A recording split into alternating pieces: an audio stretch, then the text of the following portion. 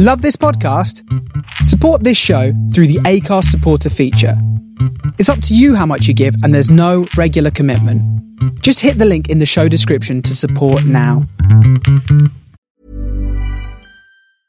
Many of us have those stubborn pounds that seem impossible to lose, no matter how good we eat or how hard we work out. My solution is PlushCare. PlushCare is a leading telehealth provider with doctors who are there for you day and night to partner with you in your weight loss journey. They can prescribe FDA-approved weight loss medications like Wegovy and Zepbound for those who qualify. Plus, they accept most insurance plans. To get started, visit plushcare.com/weightloss. That's plushcare.com/weightloss.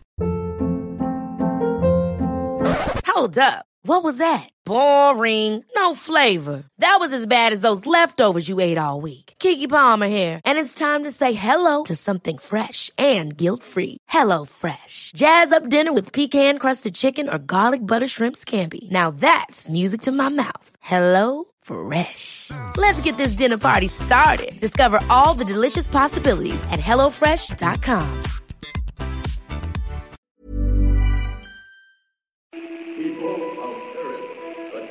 Calling Tau City, turn on your radio.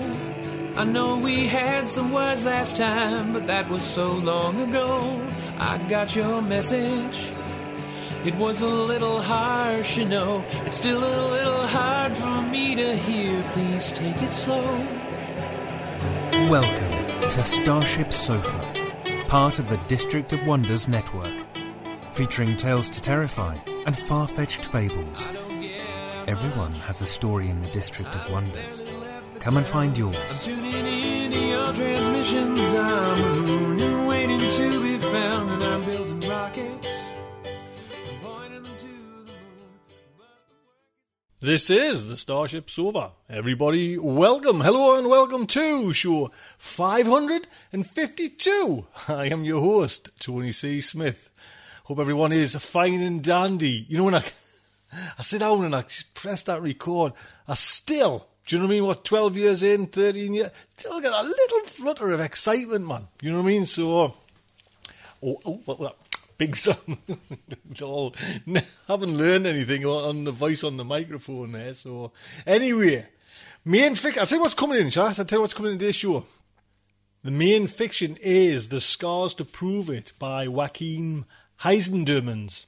And it is, by God, yes, the end of the month. So it's Mr. JJ Campanella with his science news. That is all coming in today's show. I do hope you will stick around and enjoy it. Now then, it's rather exciting. Let's get into Patreon, because we're still storming ahead there. Last week, we were 431. This week on Patreon, we are 434. So a huge big thank you. And those fantastic people are Carlos.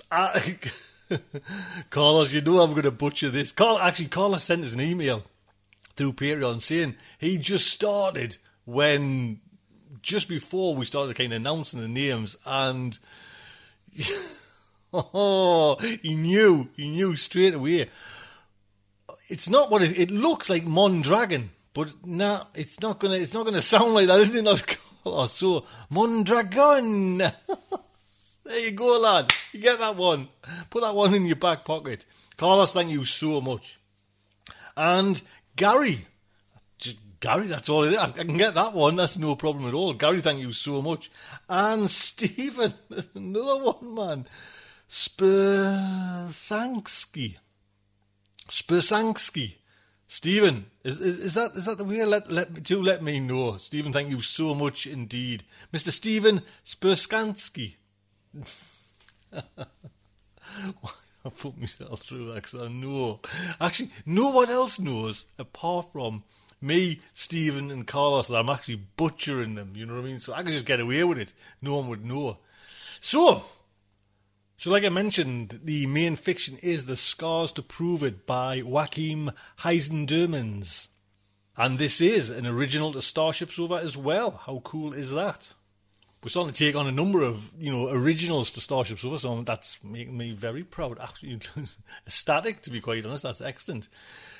So Joachim writes, draws and paints nearly every waking hour. Originally from the Netherlands, he's been all over the world, boring people about spouting random trivia about toys, comics and film. A graduate of the Cubit School in New Jersey, he works as a graphic designer and cartoonist. His work has featured in a number of publications, such as the Mad Scientist Journal and the Gallery of Curiosities and Gathering Storms magazines, and a whole load of other ones as well. He is currently in the midst of completing his first children's book, and you can find him and there's 2 links there as well, so do pop over and say hello to Joachim as well. Now, this story is narrated by Mark, the Encaffeinated One, who loves fiction. So much so that he's written some, such as the Parsec-nominated A Tainted Rose. Read quite a lot. He's got a library over 1,000 half-read books and growing, and now narrates, and sometimes actually records them for others. He's found that volunteering for 12 years in radio was a decent way to get a full-time job. There you go. Everyone out there you go. As program director at a community radio station in Fredericton, New Brunswick, Canada. But not such a great way to finish his thesis. So he stopped at the Masters in Computer Science. Well, stopping there's pretty good, mind you, Mark. Wow, man. He can be heard frequently on the CHSR-FM.Canada or .ca, and 2 of his shows regularly appear as podcasts. He can be found at theencaffeinated.ca and theweirdShow.com. He likes cats enough to pet them, but not enough to own one. And computers enough to own several, but never pet them. He will someday write 1 million words, but at this rate, that will require life extension. So he eagerly awaits the ability to upload into a computer. If that hasn't happened already, then he's only in a simulation. So, the Starship Sofa is very proud to present The Scars to Prove It by Joachim Heisendermans. It was the 4,212th day of the season. He was still alive and kicking, as his dad used to say. There weren't any other people left in these hills. Just him, the other, Billy, and the other's own version of Billy, whatever its name was. Of course, those last 2 weren't people. But Billy was the closest thing to an actual conversation he was going to get, all the way out here. Billy was watching him right now. He could feel it. That big eye of his was practically burning a hole into the back of his head. With any luck, Billy hadn't realized yet that he was already awake.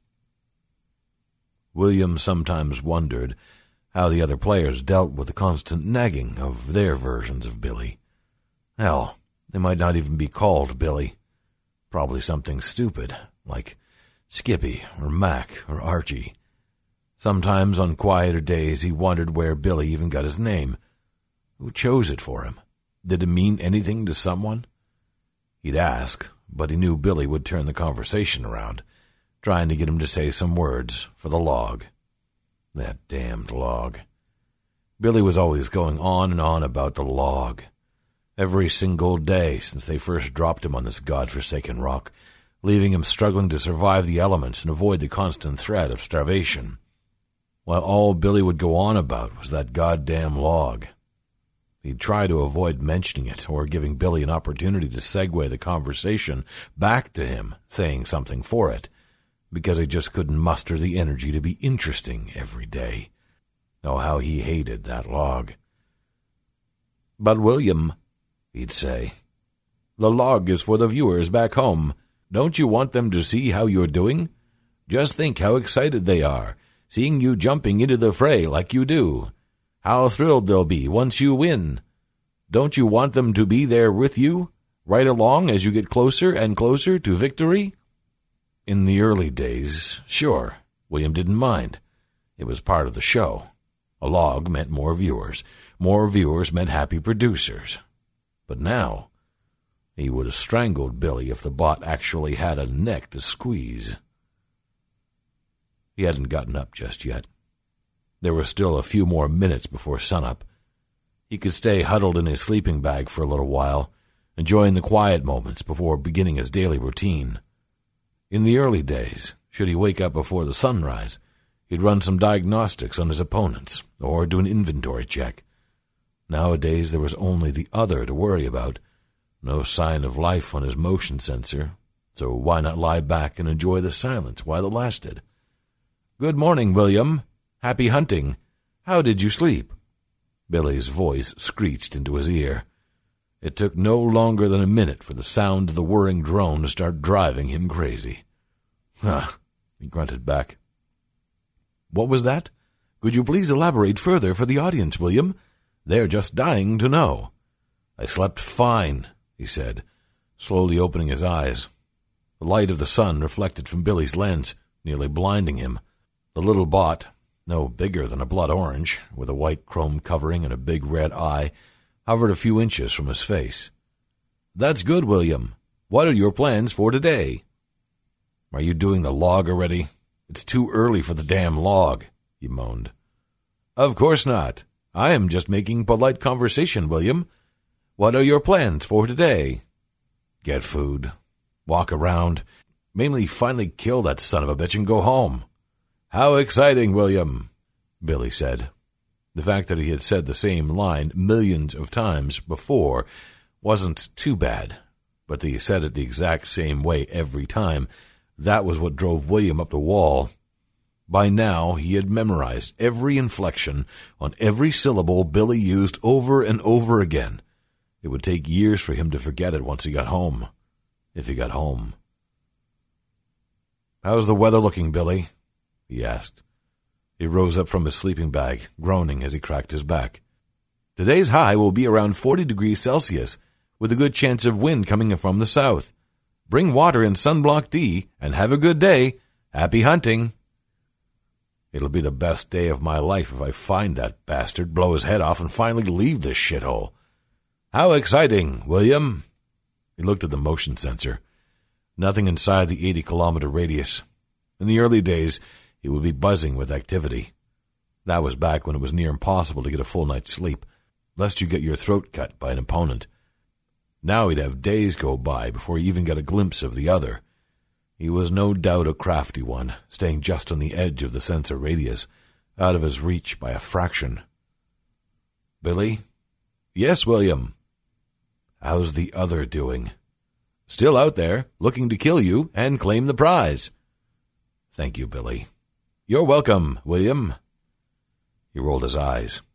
There was too much other crap that required his attention, so he ignored the little drone as best he could. He peered through his binoculars. Nothing out west. South was clean, too. For a moment he thought he saw something move out east, but that was just a flag tied to the rifle and marked a grave. A cam bot silently hovered next to it, standing vigil for the dead like all the other bots. It belonged to a kid he buried a few years back. Poor guy fell down a crevice when he tried to dodge the mortar shells raining down on the field. He snapped his neck in two, but was still alive when William found him. Why he didn't kill the kid right there, he still didn't know. He stayed with him for the whole night, talking about home and other things, about the prize they'd get should they win the season. He talked about how the viewers would go crazy over seeing them exit the return pod in the docking bay at the Kennedy Center. That was the last time he actually spoke to another person. The last real conversation that didn't end with, "How exciting, William!"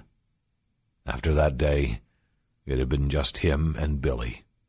He'd been alone with the bot for so long, he was afraid he'd forgotten how to talk like a normal person. William looked to the north, but didn't see anything there either, just sand and some empty shell casing rolling in the wind. Maybe the other wasn't up yet, or maybe he moved around before sunrise, staying out of sight. Or maybe... "Billy, if he was hurt or dead, you'd tell me, right?" Billy hovered closer to his face. In that same overtly happy tone, he said, "Of course, William. You'd be the first to know. You'd be the winner now, wouldn't you? I would never keep something like that from you." William grunted. He'd been packing up his rifle, the last of his grenades, his sleeping bag, and what little food he had saved. He'd go hunting for food, but then he'd be setting himself up for a shot right between the eyes. No, he was too close to the prize to get careless now. So damn close. He'd eat later. He was bound to find something that died last night, which might still have some meat left on it. "Time to go, Billy," he said to the little ball hovering around him. "Where are you headed, William?" Billy asked, hovering about a half a foot behind him. "Last time we spotted him, he was headed north. Odds are he'll still be there, holed up in some ditch with eyes to the south. So we're heading east and going around the mountains, so we'll end up on his rear." "I'm sure that strategy will work. How exciting, William," Billy said. It was not the first time Billy told him his battle plans were good, which, coming from him, meant absolutely nothing. Back in the early days of the hunt, William would actually believe Billy when the bot told him whether a course of action was wise or not. Wasn't that the point of having Billy around, to keep him alive? Tactical support in unknown lands? An ally by his side? No, it wasn't. He learned that the hard way. Not a day goes by that he didn't feel the shooting pain running down his back, the small shards of iron scraping against his spine, letting him know they're still there and how close they were to crippling him. He remembered lying there, bleeding in the sand, gasping for air as he climbed out of the crater the shell left him in, his right leg still smoking as the pain seared through his body. He remembered being jumped by a crazed opponent, ears still ringing at a pitch he doubted he'd ever hear again. How he choked a man with his bare hands, even as that poor bastard dug his knife deeper into William's shoulder. How his mouth filled with the taste of copper and ash, hearing the man's veins in his head pop as William squeezed the life out of him. And all the while, Billy hovered above him, asking how he felt and telling him how exciting everything was. He nearly died that day, rolling in the dirt, bleeding out and giving into that primal rage, while that little shit kept on shooting footage for the show. Billy didn't care if he lived or died as long as the people back home got their entertainment. He'd grown to hate Billy, or perhaps not really hate Billy itself, but what he represented. He was audience zero, the first one to see everything and comment on it. It was Billy who sent every moment back to the station so the happy masses back home could watch him struggle for his life. Aired every weekday between 5 and 6 p.m., no matter what happened, Billy would be there to record it and add his little commentary. That wasn't why he despised Billy, though. William could push himself past his disdain for the audience on Earth. It was that tone in Billy's voice he hated the most, that cheerful, shitty tone. He could never pin down whether it was sarcasm or just flat-out mockery. It was the type of tone you got when someone was needling you about everything you did, making you second-guess your every move. That couldn't be his plan, right? Billy was just a ball of wires and circuits with a shit attitude. He just happened to be custom-tailored to sound like an asshole. He didn't know better, right? Some son of a bitch back home programmed him to be an annoying little shit like that. The same bastards who ran this show and put him down here. Right? He looked around. The sun was getting high. He was hoping to reach the foot of the mountain before noon. He ran, but the gear and his own fatigue slowed him down. He felt like he should have eaten more, but he needed to save what was left for after dark. With any luck, there'd be something edible on the mountain. Some moss, maybe a bug or two. "How much longer will you walk, William?" Billy asked. He tried not to talk and run at the same time, but Billy repeated the question 5 times before he finally gave in. "I'm going to keep going to the mountain." "Excellent idea, William. That will make for some great images. The crowd will love it." That's what it all boiled down to. Good shots of the hunt for thrilling entertainment. He often wondered about the show's technical details, stuff of which he knew nothing. Did they edit the show? Perhaps, as there would be long stretches of time when no one was killed or maimed. That would make for boring-ass programming. But how much did they add? How much would they leave out? Did Cynthia and Kylie see him at his worst? Did they see him beat another man to death with a rock? He shuddered at the idea of them watching him at his lowest, his most animalistic, right in their own living room. He did it for them. They were the only reason he signed on for this damn show. The prize money would be enough to pay their debts and hospital bills. If he won, there might even be enough left for Kylie to go to college. Hell, she could even go to a college of her choice, instead of the supplementary school she was assigned to when she was 4. She could choose her own life, instead of working herself to death in the engine rooms of a level 20 cruiser, all from the prize money alone. Previous winners got themselves marketing deals and licensing agreements. One guy, who was either the winner of the 6th or 7th season, he'd forgotten which, got an acting career out of it. All you had to do was win this damn game. "What will you do once you find your last opponent, William?" Billy asked with enthusiasm. "Asked him to braid my hair or tie bows in my beard," he scoffed. "What do you think I'm going to do?" "It's not up to me to come up with scenarios for your victory, William, but don't you think the audience is curious what your strategy will be?" "I don't have time for this, Billy," he sighed. "Just a few words. People back home are just dying to hear what you have planned once you complete your march up the mountain." "I have no idea what I'm going to do, really," he sighed. "I just need to kill the other one so I can go home." "Don't forget the prize, William," Billy chimed in with that happy tone of his. "It's quite the sum. Any plans for what you're going to do with all that money?" He gritted his teeth. He'd lost count of how many times Billy had asked him that same question. It was perhaps the most frustrating part about Billy. He wasn't actually having a real conversation with him, but reciting a series of set questions. It was maddening. "I'll need to win first, okay? And I've told you my plans, Billy, but God damn it, I need to win this first." "I understand. How exciting, William!"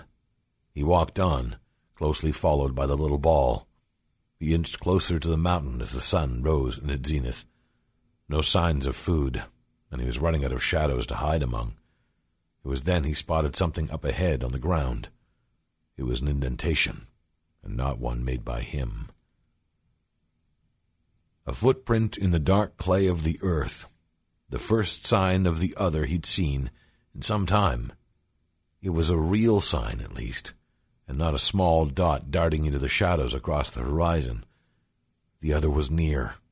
William could feel it. It was no time to get sloppy. The last 2 kills he made weren't idiots either. They'd laid traps for him. He still had a piece of a nail stuck in his knee, a leftover from a shrapnel bomb the last guy had planted for him. Getting this far into the show meant that you had to have a few tricks up your sleeve. Now it was just him and the other. He continued on, pretending he had missed the footprint. It was all part of the tactic. Keep on moving. Get the other one to follow you, or, to be more precise, get him to think he's on your tail. Once William managed that, and the other was forced to look for his tracks, he'd loop back around in a fishhook pattern, and end up on the other's rear.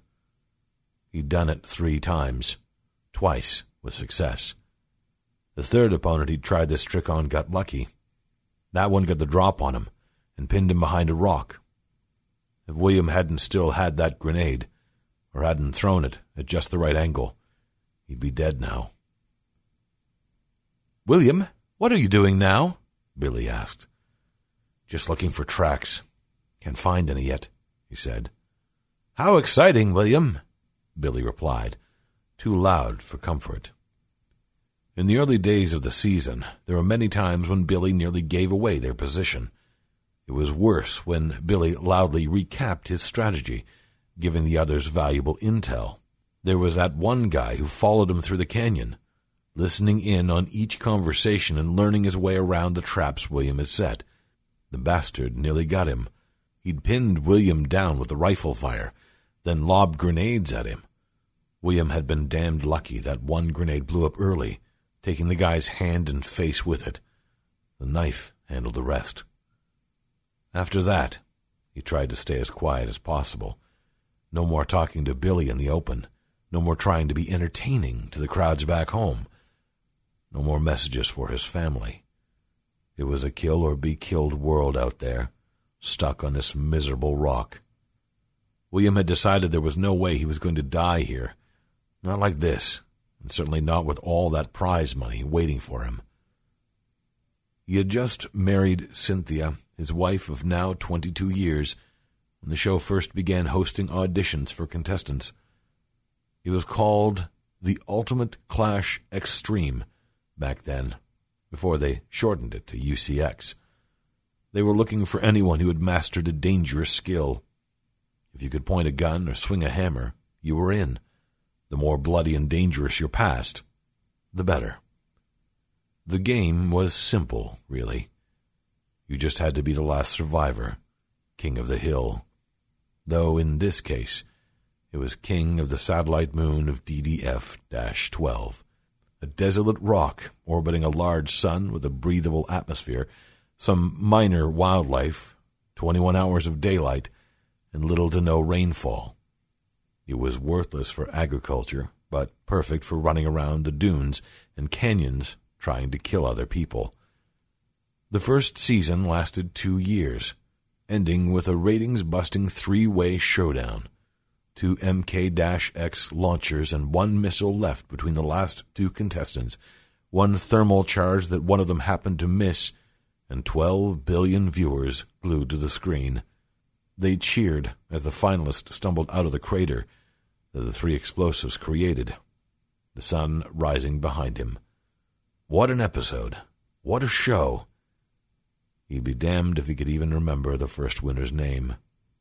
Only die-hard fans bothered to remember details like that. The losers were just numbers, or that guy who died in such and such way, if even that. Blown to shreds, their remains turned to dust and left to dance in the winds of an empty planet. Yet every season ended up having more turnouts for the contestant auditions than the last. He remembered laughing at them as he saw them in the ads and the previews, climbing over each other and trampling people under their feet for a chance to play the most violent game in the collective. What a bunch of rubes. You'd never catch him throwing his life away for some quick cash. Not in a million years. Of course, that was before Kylie was born. It was before she was diagnosed with Tezuka syndrome, and they put her on permanent life support stasis, which didn't come cheap. He and Cynthia had sold everything they owned that was worth a damn, and had still come up short. That was when the allure of the 600 million Europa prize money became too much to say no to anymore. When he met with the producers, they were very impressed with his service record. They had never had an applicant who served with the 180th. When he showed him his tag of valor he got during the Kennerhold campaign, as well as his rebel kill count, he knew his participation was in the bag. There was always room for a tried-and-true Marine, and he was off to the arena within days. DDF-12 was nothing like Kennerhold, nothing like Geiger Hill either. Those were actual battles during an actual war, a cause you could believe in and be proud to kill and die for. Battle with a purpose. This was madness under a scorching sky, with kids so terrified or hopped up on Dren caps that they just ran around, screaming and shooting at everything that moved. The thrill-seekers were the first to go, as always, running into the line of fire, thinking they were bulletproofed or something. Next were the morons who thought this was going to be easy.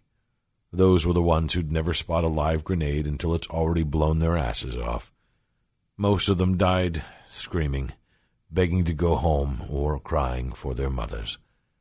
After that, all that was left were the experienced veterans, the psychos, and those who were so desperate for cash they'd endure anything. William counted himself among 2 of those, being on his way to becoming the 3rd as well. While he never assumed this game would be easy, he'd never dreamed he'd be stuck on this rock for as long as this. With an influx of more experienced players with every show, each season had become longer and longer. It was the sun's reflection in the other's scope that saved his life. Had he reacted a second later, the contents of his head would have been splattered against the dirt. As it was, the bullet zipped over his head and smashed into the side of the mountain. Hollow point, 50 cal maybe. The impact brought down pounds of dirt and clay on him. He'd be puking and coughing up sand for days, but at least now the advantage was his. He knew the other's location. A few more shots rang out. William ran for cover. Peering out from behind the rocks, he saw a figure in a large poncho, fabric wrapped around his head, and goggles over his eyes to shield himself from the sand. The enemy stopped firing. Now was his chance to sneak in closer, as long as he stayed quiet. "What are you going to do, William?" blared Billy out. The enemy immediately spotted the bot and opened fire on William's position. He cursed his stupid cam-bot, who hovered above him without a care in the world. "You stupid piece of scrap! Will you shut up? I'm trying to get up there in one piece." "How exciting, William!" Fishhook time. He dropped the mini charges he made a few months ago out of some scrap he scavenged from some of the other contestants' bodies. Spouting light and some non-lethal sparks, these were good for kicking up dirt. Perfect for creating cover. The other was shooting blind now. His rounds hit the dirt, kicking up even more dust for William to hide behind. Billy took a hit too, but that force field of his was not going to get breached any time soon. He knew that all too well. Nearly killed himself that time Billy pushed him too long about the log, and the shot he fired to the little ball ricocheted back and nearly took his head off. William escaped the dust cloud, carefully running behind the jagged brown rocks. He hoped Billy's presence wouldn't give his position away while he made his way behind the enemy's back. This was the last one left to kill. He couldn't screw up now. He was too damn close to the prize. Another shot. This one hit a rock a few meters back. Did the enemy spot him? The window to strike was closing, quickly. More recklessly, he bolted up the hill, doing his best to keep his head down. If he was going to make it, he'd need to distract the other. With one more charge left, William heaved it over the hilltop with all his strength. It went off, followed by another shot from the other's rifle. Good. He was distracted. This was it. William pulled out his knife and leaped out into the clearing. Without a word, William lunged at the other, plunging his knife downward. His opponent managed to block the strike and rammed his arm against William's throat. William pressed his entire body weight down, pushed the knife closer and closer to his enemy's goggles, and tapped the sharp point against scratched glass. A swift jab from the other's knee, and William keeled over, grasping onto his crotch while he wailed. With all his might and tears in his eyes, he ignored the pain and stood up, rushing toward the other. Had he not been distracted by the blow to his balls, William might have seen his enemy go for the pistol. Shots were fired. Bullets danced through the air, taking a piece of William's shoulder with them. He bit through it, breaking 2 teeth in the process. He tackled the other, pressed them both down in the dirt. His face met a gloved fist. He could feel his jaw crack, but he pushed on, grasping the enemy by the wrist that held the gun. He took every punch the other threw at him, and narrowly avoided the stray shot past his head, feeling his left eardrum shatter. The other pressed his gun against his hip and fired his last round into William's flesh. The pain was unbearable. His strength was about to give out. He'd be at the other's mercy. He was going to lose this fight. Then a name popped up in his mind. Kylie. With one last roar, William threw his arms in the air and plunged the knife down, striking his enemy right underneath the larynx. Tiny spatters of blood hit his face. He gasped, astonished at what he had done. He won. He actually did it, although at a heavy cost to both himself and the other. Was this it? Somehow he'd assumed there would be more to it. This anticlimax, a quick knife to the throat, felt empty. emptier than their battlegrounds had been. His face. William had to see the other's face. He'd swore he would look the bastard in the eye once he'd won. He reached over and pulled the goggles, stained with blood and dirt, from his head. The bandages fell off, revealing a long tuft of red hair.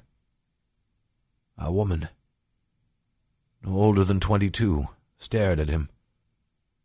She was practically Kylie's age, if he'd had to guess. Although her time in the game had left its toll, as she could have passed for much older. Her lips were cracked. Her eyes were a deep green. She was beautiful, crying softly as the blood seeped from her throat. She tried to speak, but no words escaped her moving mouth. "Shh, don't talk," William whispered. He held her close, cradling her head in his arms. "It's all right. It's all right." When he brushed her hair aside, he could feel her hand pressed against his cheek. "I'm sorry," he muttered. "I'm so sorry. I don't know. Why did we? I'm so sorry." A drop of salt water hit her face. For a brief moment, no longer than a heartbeat, he believed he saw a hint of a smile. Then her hand fell to the dirt. She felt heavier in his arms as the light in her eyes flicked out. It was over. He beat them all. He beat the very last. William didn't even know her name. The other's Billy, or whatever it was called, began to scan its contestant. A red light flashed along with a deep beeping noise, meaning a negative on life signs. Like all the others before it, the cambot switched to stationary mode, hovering quietly next to the corpse of his charge. Her red hair danced along a gust of wind. William covered his eyes to hide his tears from the camera. When Billy began playing the fanfare soundtrack, he knew it was officially over. He had won. "Congratulations, William. You are this season's winner. How exciting!" Yeah, you're right," William chuckled. "For once, you're right." Link up with Home Base will commence. We will proceed with the final transmission and begin preparations for the award ceremony. Is that all right with you, William? "Yes, Billy. I'd love that." "How exciting!" The drone whirred and swirled about, finding a stable signal. William watched, calming himself down and blowing the snot from his nose. He should try to look presentable for Randy Ortega, the show's host. There'd be a quick interview, and he could say some words before the dropship would come and get him. It was over. Billy's body popped open, revealing a black screen. The image stabilized quickly, but William didn't see anyone. There was a desk, covered in quick-pack noodle cups and folders, with an empty chair behind it. Hello?"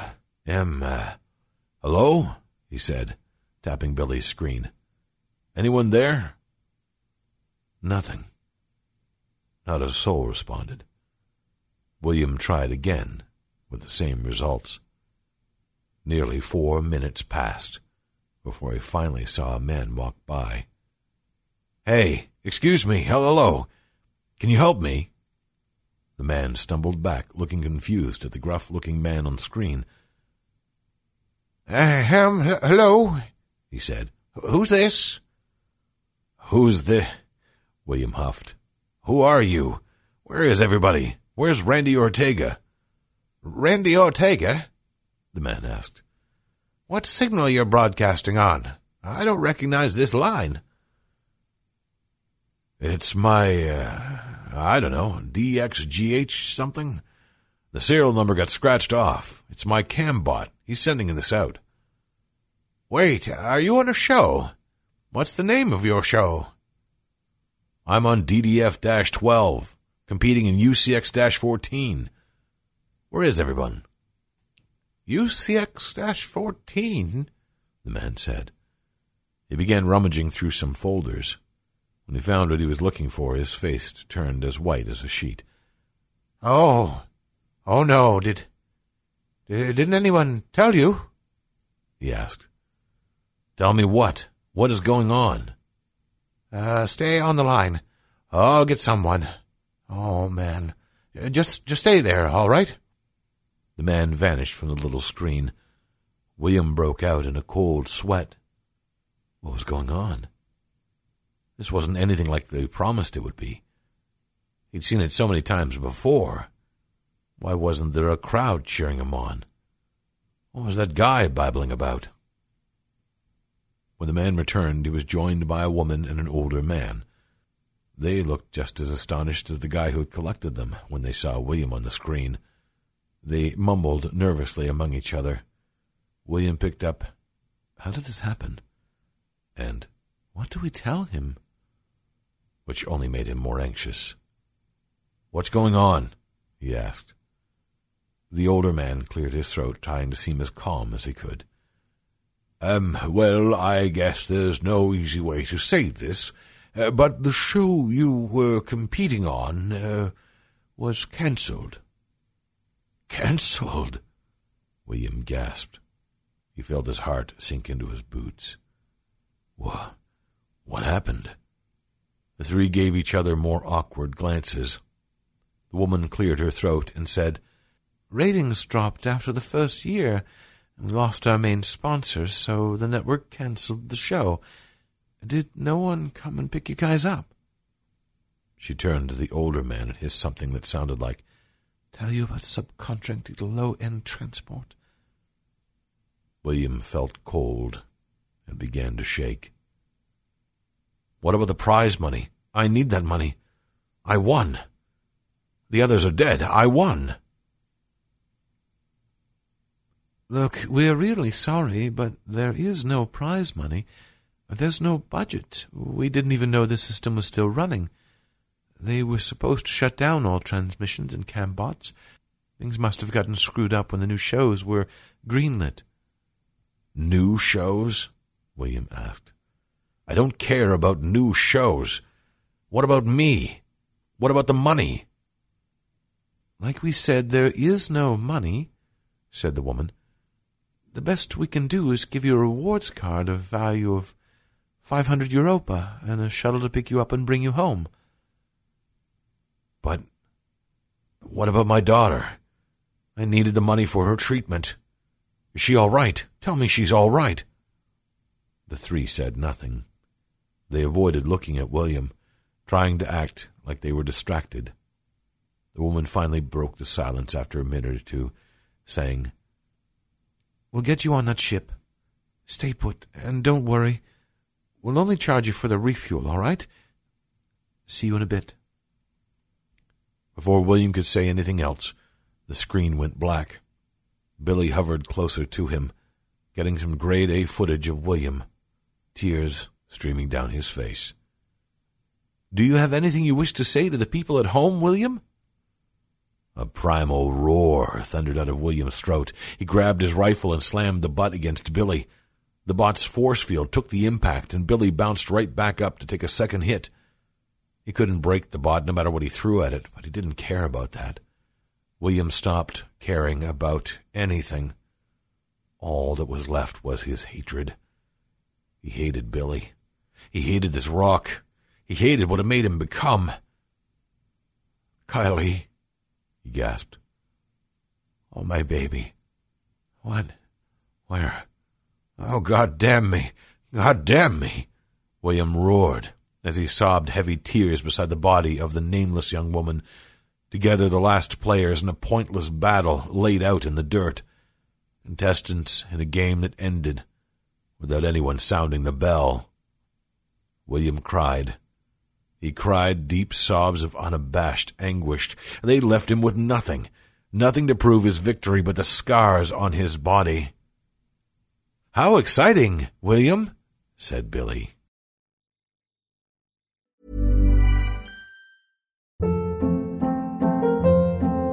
Hold up. What was that? Boring. No flavor. That was as bad as those leftovers you ate all week. Keke Palmer here, and it's time to say hello to something fresh and guilt-free. Hello Fresh. Jazz up dinner with pecan-crusted chicken or garlic butter shrimp scampi. Now that's music to my mouth. Hello Fresh. Let's get this dinner party started. Discover all the delicious possibilities at HelloFresh.com.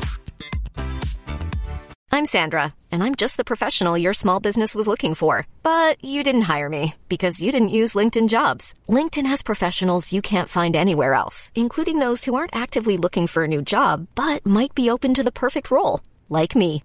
In a given month, over 70% of LinkedIn users don't visit other leading job sites. So if you're not looking on LinkedIn, you'll miss out on great candidates like Sandra. Start hiring professionals like a professional. Post your free job on linkedin.com/achieve today. Millions of people have lost weight with personalized plans from Noom. Like Evan, who can't stand salads and still lost 50 pounds. Salads generally for most people are the easy button, right? For me, that wasn't an option. I never really was a salad guy. That's just not who I am. But Noom worked for me. Get your personalized plan today at Noom.com. Real Noom user compensated to provide their story. In 4 weeks, the typical Noom user can expect to lose 1 to 2 pounds per week. Individual results may vary. And there you go. Don't forget, copyright is Joaquin. Joaquin, thank you. Man, yes, get on that keyboard and get writing again. Thank you so much indeed, sir. Thank you. And Mark, get that coffee drunk and just keep on. What a voice, man. It just like strokes the ears in the nicest possible way. Thank you so much. So like I say, it's the end of the month and we have Mr. JJ Campanella, who's sounding a lot better than the last time. Jim, sir. Greetings and Huluvian protentations, my retrotastically Frigelian listeners, and welcome to this August 2018 Science News Update. I'm your host for this micronically Brodignabian science podcast segment, Jim Campanella. Okay, I don't know what the weather has been like this month where you are, but it has been horrendous in New Jersey, USA, and I think we have broken the record quite easily for more days over 90 degrees Fahrenheit. I know you Arizonans are laughing at our wimpiness, but throw in humidity of over 70% most of the time, and it has felt like the inside of an armpit for the last month here. If you're not a big believer in global warming, then the last month will make you one. I was 400 miles north of home in Montreal at the end of July at a plant biology conference, and I was amazed that it was no cooler up there than it was farther south. I have to say that I'm getting worried. It didn't help that half the symposia that I heard up in Montreal had to do with how plant biologists will need to alter crop genetics in the future to better deal with world climate change. It's a problem. So let's get on with tonight's rambling entertainment. Where shall we go from here? Let's start off with idiots in science. Yes, it is not quite the idiot scientist of the month, but it is sort of in the same neighborhood. Kind of almost. So I've mentioned previously that I have a 3D printer, which I've used to print useful things around the house, like sink stoppers, a new handle for my snow shovel. And I've also printed some sort of silly stuff, like a full-size replica of Han Solo's DL-44 blaster. I have that on display in my office at work. It took me a month to put it all together and paint it and make it pretty much look like Han's gun. It's a model. No, it doesn't fire or have any components to fire a bullet.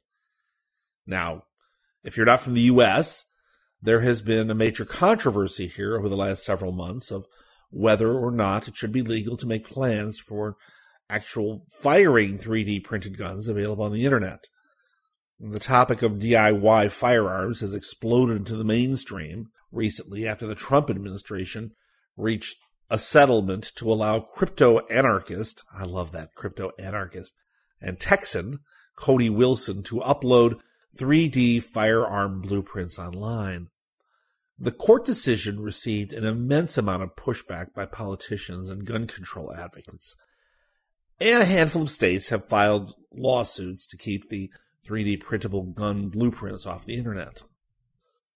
I spoke to a friend who is a policeman, and I asked him what he thought, and he was not worried. He said that anything printed would A, only fire one bullet at a time like a musket, and B, probably blow up in the hands of anyone stupid enough to make one. I suspect he's probably right in both instances. At any rate, he said plastic guns were not high on his agenda. We had a picnic last week at my home, and whenever anyone saw anything in my house 3D printed, they would immediately ask if I'd printed a 3D gun yet. Partly in jest, and partly seriously, I think. I suppose that the peril mentality is starting to set in.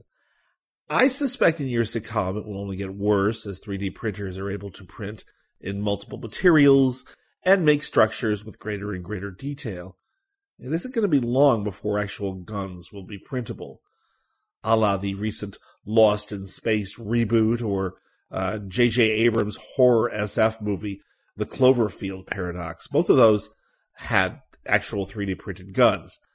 And some futurists are suggesting that 3D printers in 100 years will be able to put together structures atom by atom and literally make just about anything. At any rate, back to guns and idiots. Australia has embarrassed itself with the following story. A pop culture fan and cosplay enthusiast from Sydney, Australia, is facing a possible jail sentence for producing 3D printed replica guns. A few months ago, 28-year-old hobbyist Sai Sen Sun was arrested for advertising an imitation weapon for $1 million on Facebook. Sun pleaded guilty to a handful of charges, including possession of 3D printable gun blueprints, manufacturing a pistol without a proper permit, and also possession of an unauthorized pistol. However, he claims that he only produced the replica firearms to use them as cosplay props. Sun said at his sentencing hearing, quote, "With 2020 hindsight, I just realized how silly, idiotic, stupid, and naive my actions were. I could not even begin to contemplate that a hobby would land me in such strife," unquote. Now, despite the nasty charges, Sun only made replicas, and none of them would shoot. Guns he made included a P-90 submachine gun from the Stargate TV show and a MA-5C rifle from the video game Halo. Although he admits to being aware that his cosplay weapons were possibly illegal to produce, he rationalized his actions by the fact that the weapons were incapable of firing a projectile. Which seems perfectly reasonable to me. I would be pretty damned upset if the police came and arrested me for making a copy of Han Solo's blaster with a solid plastic barrel. As for the $1 million asking price of his replicas on Facebook, Sun states he never expected to sell the props for such a high cost. He just wanted someone to acknowledge his work. Yeah, right. Well, he got acknowledgement. Not the kind that he wanted, though. Now he's gained recognition for being the first person in New South Wales, and as far as I know, the first person in the world to ever be charged with possessing blueprints to manufacture non-functioning firearms. The prosecutor for the case, Stephen Mackin, said that Sun's crimes are serious because the guns could still be used in a serious crime, even though they were fake. Really? Come on, seriously? So that means if you carve a replica gun out of a bar of soap in Australia and you paint it black, it will be illegal because it could be used in a crime? Because it looks like a gun? Has the world gone completely insane? So here is the serious question. At what point does a 3D printed replica go beyond cosplay and become dangerous, as that Australian prosecutor said? Okay, yeah, Sun made a stupid decision by publicizing his 3D creations on Facebook and saying they were for sale, but does this poor schmuck deserve jail time for manufacturing and attempting to sell 3D printed guns that look realistic but aren't actually lethal in any way? Okay, fine. Fine, Australia, yes, there's no denying that a weapon doesn't need to be functional to be used in a crime. A criminal with bad intentions could easily use a realistic-looking gun replica to inspire fear in his victims. But what does that mean for a cosplay enthusiast whose favorite character is known for packing heat? Does this mean that going to an SF convention in Sydney, you would be a complete idiot to be wearing that DL-44 blaster because you'd be thrown in jail? I've read that Australia has become one of the most proactive countries when it comes to creating laws that criminalize 3D printed guns and CAD models. At least at the moment, they go way, way farther than the U.S. has yet to go with their anti-3D gun laws. But frankly, I believe that the case against Sun is taking the 3D printed gun frenzy a step too far. I don't think that a cosplay enthusiast should be punished for his realistic-looking 3D printed prop guns. Now, you could argue that my rant is science or not, but I think that because many of you are cosplayers and many more make replicas like my DL-44, you may find the story quite applicable to your lives. Okay, let me get off the soapbox. Let's go into an entirely different direction with the first story of the evening. Let's go to Mars. We have two major stories on the Red Planet this evening, and they've both come out in the last month. The first story has to do with the discovery of a massive Martian lake on the surface, something that many believed was not likely or possible. A Mars orbiter has detected a wide lake of liquid water hidden below the planet's southern ice sheets. There have been much debated hints of tiny, ephemeral amounts of water on Mars before, but if confirmed, this lake actually marks the first discovery of a long-lasting cache of liquid. Dr. Roberto Orsi of the National Institute of Astrophysics in Bologna, Italy, and his colleagues reported on July 25th in Science that the lake is about 20 kilometers across, but the water is buried beneath about 1.5 kilometers of solid ice.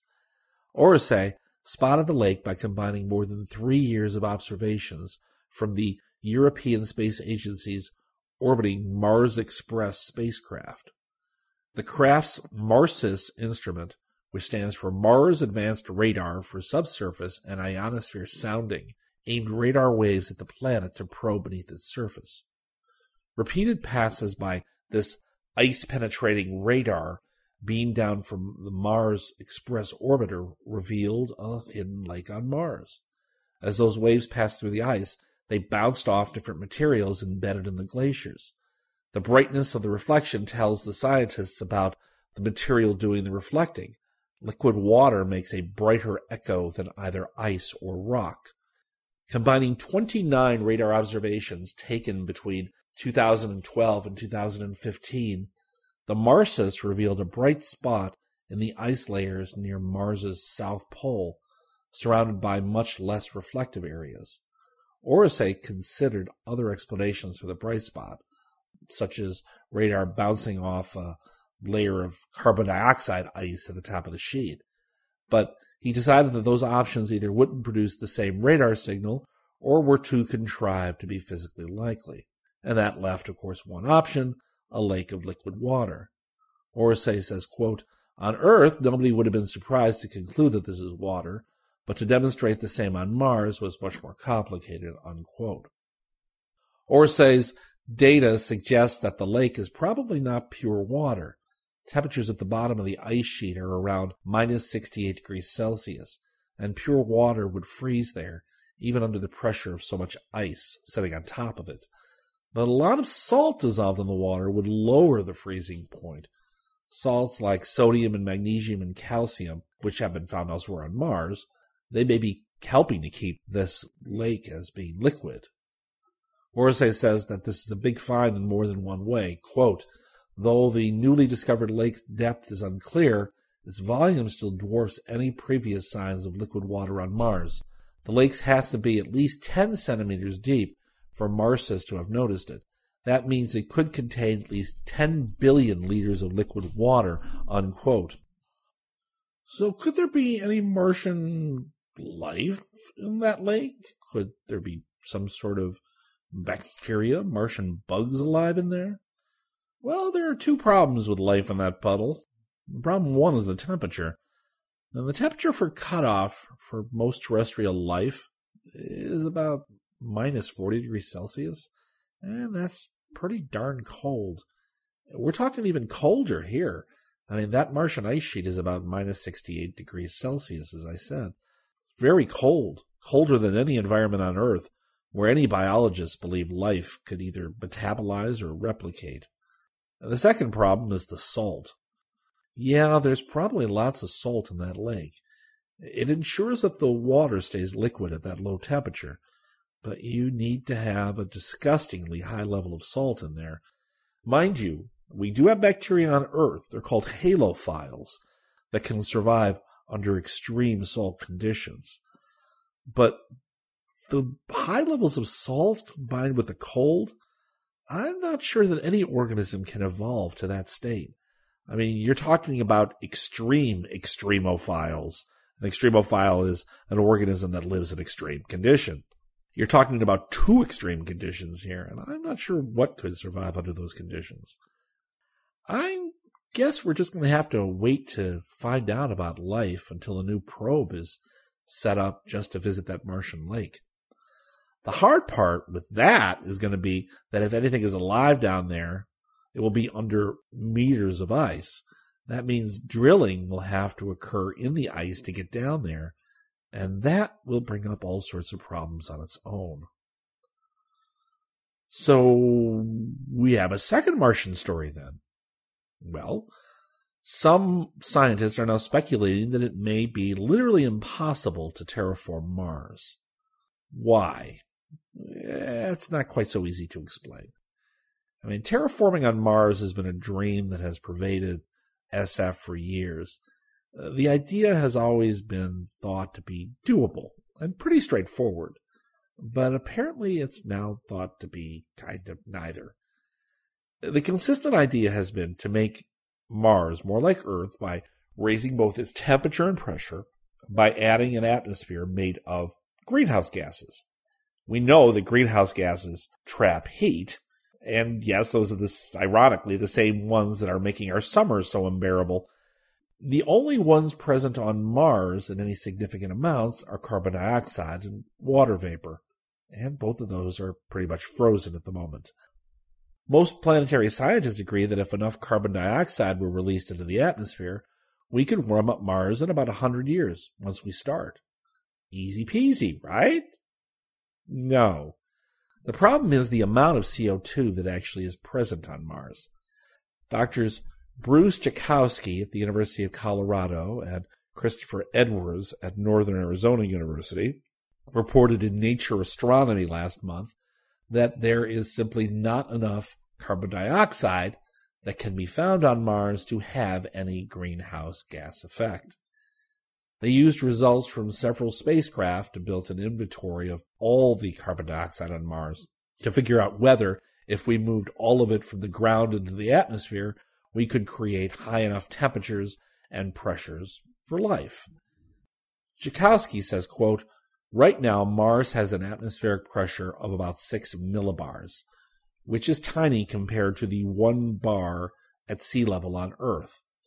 We would need something like 1 million ice cubes of carbon dioxide ice, which are 1,000 kilometers across, in order to get to 1 bar. At 1 bar, the temperature would be just over 0 degrees Celsius, allowing liquid water and thus life on the surface. The atmosphere wouldn't be breathable, but humans could get by with breathing masks, not full spacesuits, and plants could grow freely, slowly building up oxygen over the course of centuries," unquote. However, Jakowski and Edwards found there's probably only enough carbon dioxide in the polar ice caps of Mars and dust and rocks to raise the pressure to about 20 millibars at most. So we can't terraform Mars with existing technology because there simply isn't enough carbon dioxide there. Jakowski is quick to point out that it's not as bad as all that. Quote, "It's not that terraforming itself isn't possible, it's just it's not easy as some people are currently saying. We can't just explode a few nukes over the ice caps," unquote. Why explode nukes over those precious ice caps that I spoke about in the last story? Well, because there may be hidden reservoirs of carbon deep under the surface that could make the job easier. Some people suggest the easiest way to get at hidden CO2 under the surface is with big bombs, but no one has any idea if those hidden reservoirs even exist. Joukowsky and Edwards say they don't. Joukowsky says that without the CO2, we have to come up with other ideas for warming Mars. He says that without enough carbon dioxide, we would have to warm up Mars some other way, perhaps by making chlorofluorocarbons or bombarding the planet with comets or asteroids, which does not sound that easy. And it still may not be enough to truly make Mars a home for humans. For that, we need nitrogen, and we're not sure how much nitrogen Mars has. Joukowsky finishes with, quote, "If there's not enough carbon, terraforming will take thousands of years or more, but it's still possible. If there's not enough nitrogen, you are in much bigger trouble. You need Star Trek levels of technology to get that. Warp drives, tractor beams. You will need to pull nitrogen from the atmosphere of Jupiter and actually bring it to Mars. And that is going to be quite a challenge," unquote. Okay, next story. The next story is about as far from Mars as you can possibly get. Yes, it's about beef jerky. Now, I love me some beef jerky. It's convenient on hikes or long car drives or when you simply don't have time to get lunch at work. I have never thought that eating beef jerky could drive you insane, though. Dr. Robert Yolkin of Johns Hopkins reported last month in the Journal of Molecular Psychiatry that eating jerky may cause psychiatric disorders. The article is entitled, "Nitrated Meat Products Are Associated with Mania in Humans and Altered Behavior and Brain Gene Expression in Rats."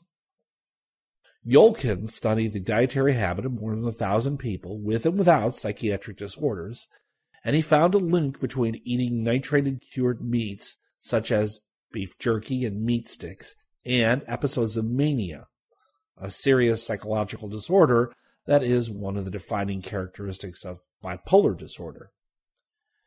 The work showed that people who were hospitalized for an episode of mania were more than 3 times more likely to have eaten nitrate-cured meats than those without a history of a serious psychiatric disorder. Yolkin says, quote, "We looked at a number of different dietary exposures, and cured meat stood out. It wasn't just that people with mania have an abnormal diet. Further experiments showed that healthy rats fed a diet containing nitrate-cured meats or added nitrates triggered mania-like hyperactivity within just a few weeks. The researchers suggest that their results add weight to evidence associating dietary factors with the risk of neuropsychiatric disorders like bipolar disorder."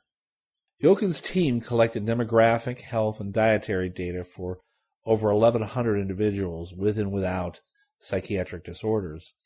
The main inclusion criteria for participants with mania was current admission to hospital for symptoms of mania or hypomania. Patients with mania had been diagnosed with different forms of bipolar disorder and schizoaffective disorder. After the human studies, Yolkin decided to look at the effect more closely by feeding nitrate-cured meats to rats. And within a couple of weeks, the rats consuming the cured meat developed locomotor hyperactivity that actually mimicked the symptoms of human mania. These animals also demonstrated changes in hippocampal pathways in the brain that had been implicated in human bipolar disorder, as well as changes in their intestinal microbiota. In contrast, a high-dieted meat prepared without nitrate had no behavioral changes or hyperactivity changes or brain changes in the control rats. The authors finished their paper with, quote, "To our knowledge, this is the first study associating exposure to cured meat with a neuropsychiatric disorder. Although we feel further study is needed, individuals at risk for mania may consider limiting ingestion of added dietary nitrates," unquote. Okay, so that's bad news for you jerky lovers. Let's find some good news to even that out. There may be some news on the horizon about reversing some of the signs of aging, like wrinkles and hair loss. Dr. Keshav Singh of the University of Birmingham has now reported that both of those phenomena can be reversed in a mouse model. Last month, Singh's team reported his results in the journal Cell Death and Disease. Singh showed how a gene mutation that leads to mitochondrial dysfunction, which is known to be linked with aging and age-related diseases in humans, causes animals to develop skin wrinkles and extensive hair loss within weeks. When the gene mutation is switched off and normal mitochondrial function returned, the same animals lose those wrinkles and regrow thick, normal coats of fur. Now, what is probably going through your heads with those statements is, big deal, how am I going to turn genes on and off in my mitochondria? And to this, Singh responds, quote, "To our knowledge, this observation is unprecedented. This mouse model should provide an unprecedented opportunity for the development of preventive and therapeutic drug development strategies to augment the mitochondrial functions for the treatment of aging-associated skin and hair pathology and other human diseases in which mitochondrial dysfunction plays a significant role," unquote.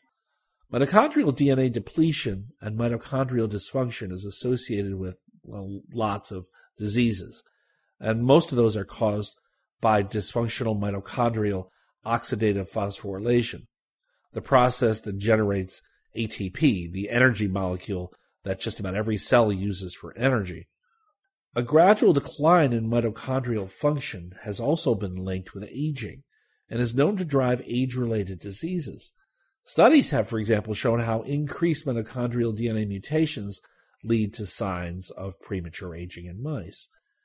To investigate more closely how mitochondrial depletion and mitochondrial dysfunction might play a role in aging, the team developed the mitochondrial DNA depleter mouse model, in which a key nuclear mitochondrial gene is mutated by adding the antibiotic doxycycline to food or drinking water. The gene mutation effectively leads to mitochondrial depletion, including reducing mitochondrial DNA content, reducing mitochondrial gene expression, and reducing oxidative phosphorylation activity.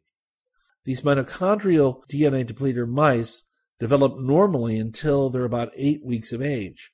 And at that point, the researchers start to administer the doxycycline, which starts to affect the mitochondria. Within 4 weeks, you start to get mitochondrial DNA depletion, and the animals start to develop gray, thinning hair and hair loss, and abnormal sebaceous glands. The mitochondrial depleter mice all developed thickened, wrinkled skin, and the wrinkles were more prominent in female mice than in male mice, in addition to slowed movements and lethargy that was reminiscent of phenotypic changes that would be expected to occur naturally as the mice aged. What's interesting is when the antibiotic treatment that turned the genes on or shut them off was withdrawn from the mice and their DNA was restored, the wrinkled, hairless animals gradually underwent rejuvenation. Within a month of stopping the antibiotic treatment, their skin wrinkles disappeared, their skin structure, including the hair follicles and the sebaceous glands, normalized, and they were free of inflammatory cells, and their hair grew back. Singh says that finding that mitochondria are regulators of skin aging and hair loss was unexpected. He finishes the paper with, quote, "This mouse model should provide an unexpected opportunity for the development of preventative and therapeutic drug development strategies to augment the mitochondrial functions for the treatment of age-associated skin and hair pathology and other human diseases in which mitochondrial dysfunction plays a significant role," unquote. So here's the last story of the night. Does caffeine in your coffee or tea change your perceptions of reality? Well, yeah, it turns out, but only in a rather minor way. And as an academic who drinks way too much coffee, I find this story particularly interesting. Dr. Yi-Zhen Chu of Cornell University just published a paper this month in the Journal of Food Science that suggests that how you perceive sweetness changes with caffeine exposure. I guess that lots of you drink coffee or tea in the morning just to ensure you're wakeful for the first few hours of the day. The caffeine boosts alertness because it blocks the adenosine receptor in your brain, which promotes sleepiness. Chu says, quote, the inspiration for this study came from previous research, which found that sweet taste could be enhanced through adenosine receptors in the taste buds. We decided to investigate whether caffeine also altered the perception of sweetness in humans, unquote. To test the effect of caffeine on taste, Chu recruited 107 healthy volunteers and offered them lightly sweetened decaffeinated coffee. To half of the cups, they added 200 milligrams of caffeine to make it strong. To the other half of the cups, they added quinine to make the coffee equally bitter in taste to the caffeinated cups. Then they asked the participants to rate the sweetness of the coffee, along with solutions of varying tastes. Those who consumed caffeine rated the sweet solutions lower than the other group, although all the other tastes were perceived the same. Chu states, quote, what surprised us was that the participants, given the caffeinated samples, still perceived the sweet solutions as less sweet even 15 to 20 minutes after they had finished their coffee. It occurred to us that if sweet-sensitive taste buds are tempered even a few minutes after drinking caffeine, it may lead some people to consume more sugar, unquote. Although the study volunteers did not know they received the caffeinated coffee, when the researchers asked them to rate their alertness, all the participants thought they were more alert, even when they drank the decaffeinated coffee. This implies a serious placebo effect confers alertness after drinking coffee. Chu concludes that, quote, based on our results, it seems that more people could try drinking decaffeinated coffee to help reduce their consumption of sweets, but still get that same level of alertness, unquote. That doesn't make much sense.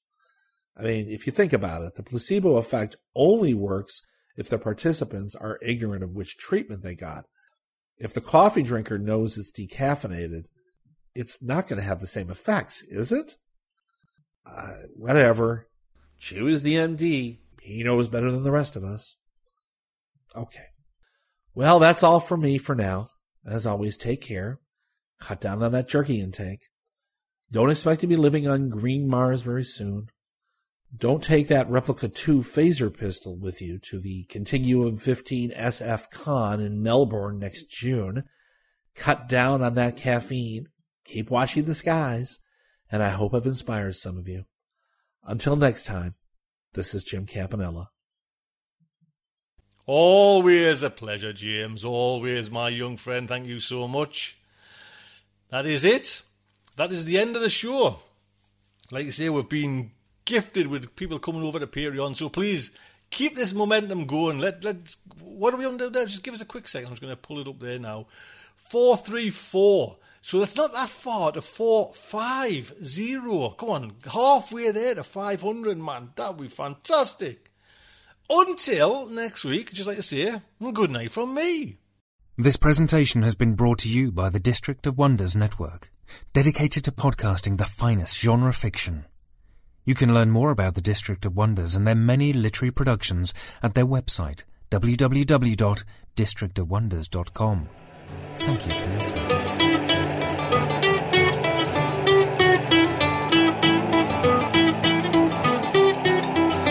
I don't get out much. I've barely left the ground. I'm tuning into your transmissions. I'm marooned and waiting to be found. And I'm building rockets and pointing them to the moon. But the work is going slowly. It won't get to you anytime soon. Can you reach me? Is my signal getting through? Turn on your radio. I wanna talk to you.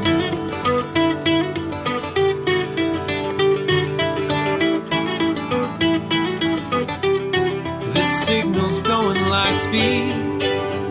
By the time I get my say, I might already be on to you and on my way. But you're so far from here, and at best I'm moving slow. So I'm waiting on your call at home with nowhere to go. Can you reach me? Is my signal getting through. Turn on your radio. I wanna talk to you. I wanna talk to you.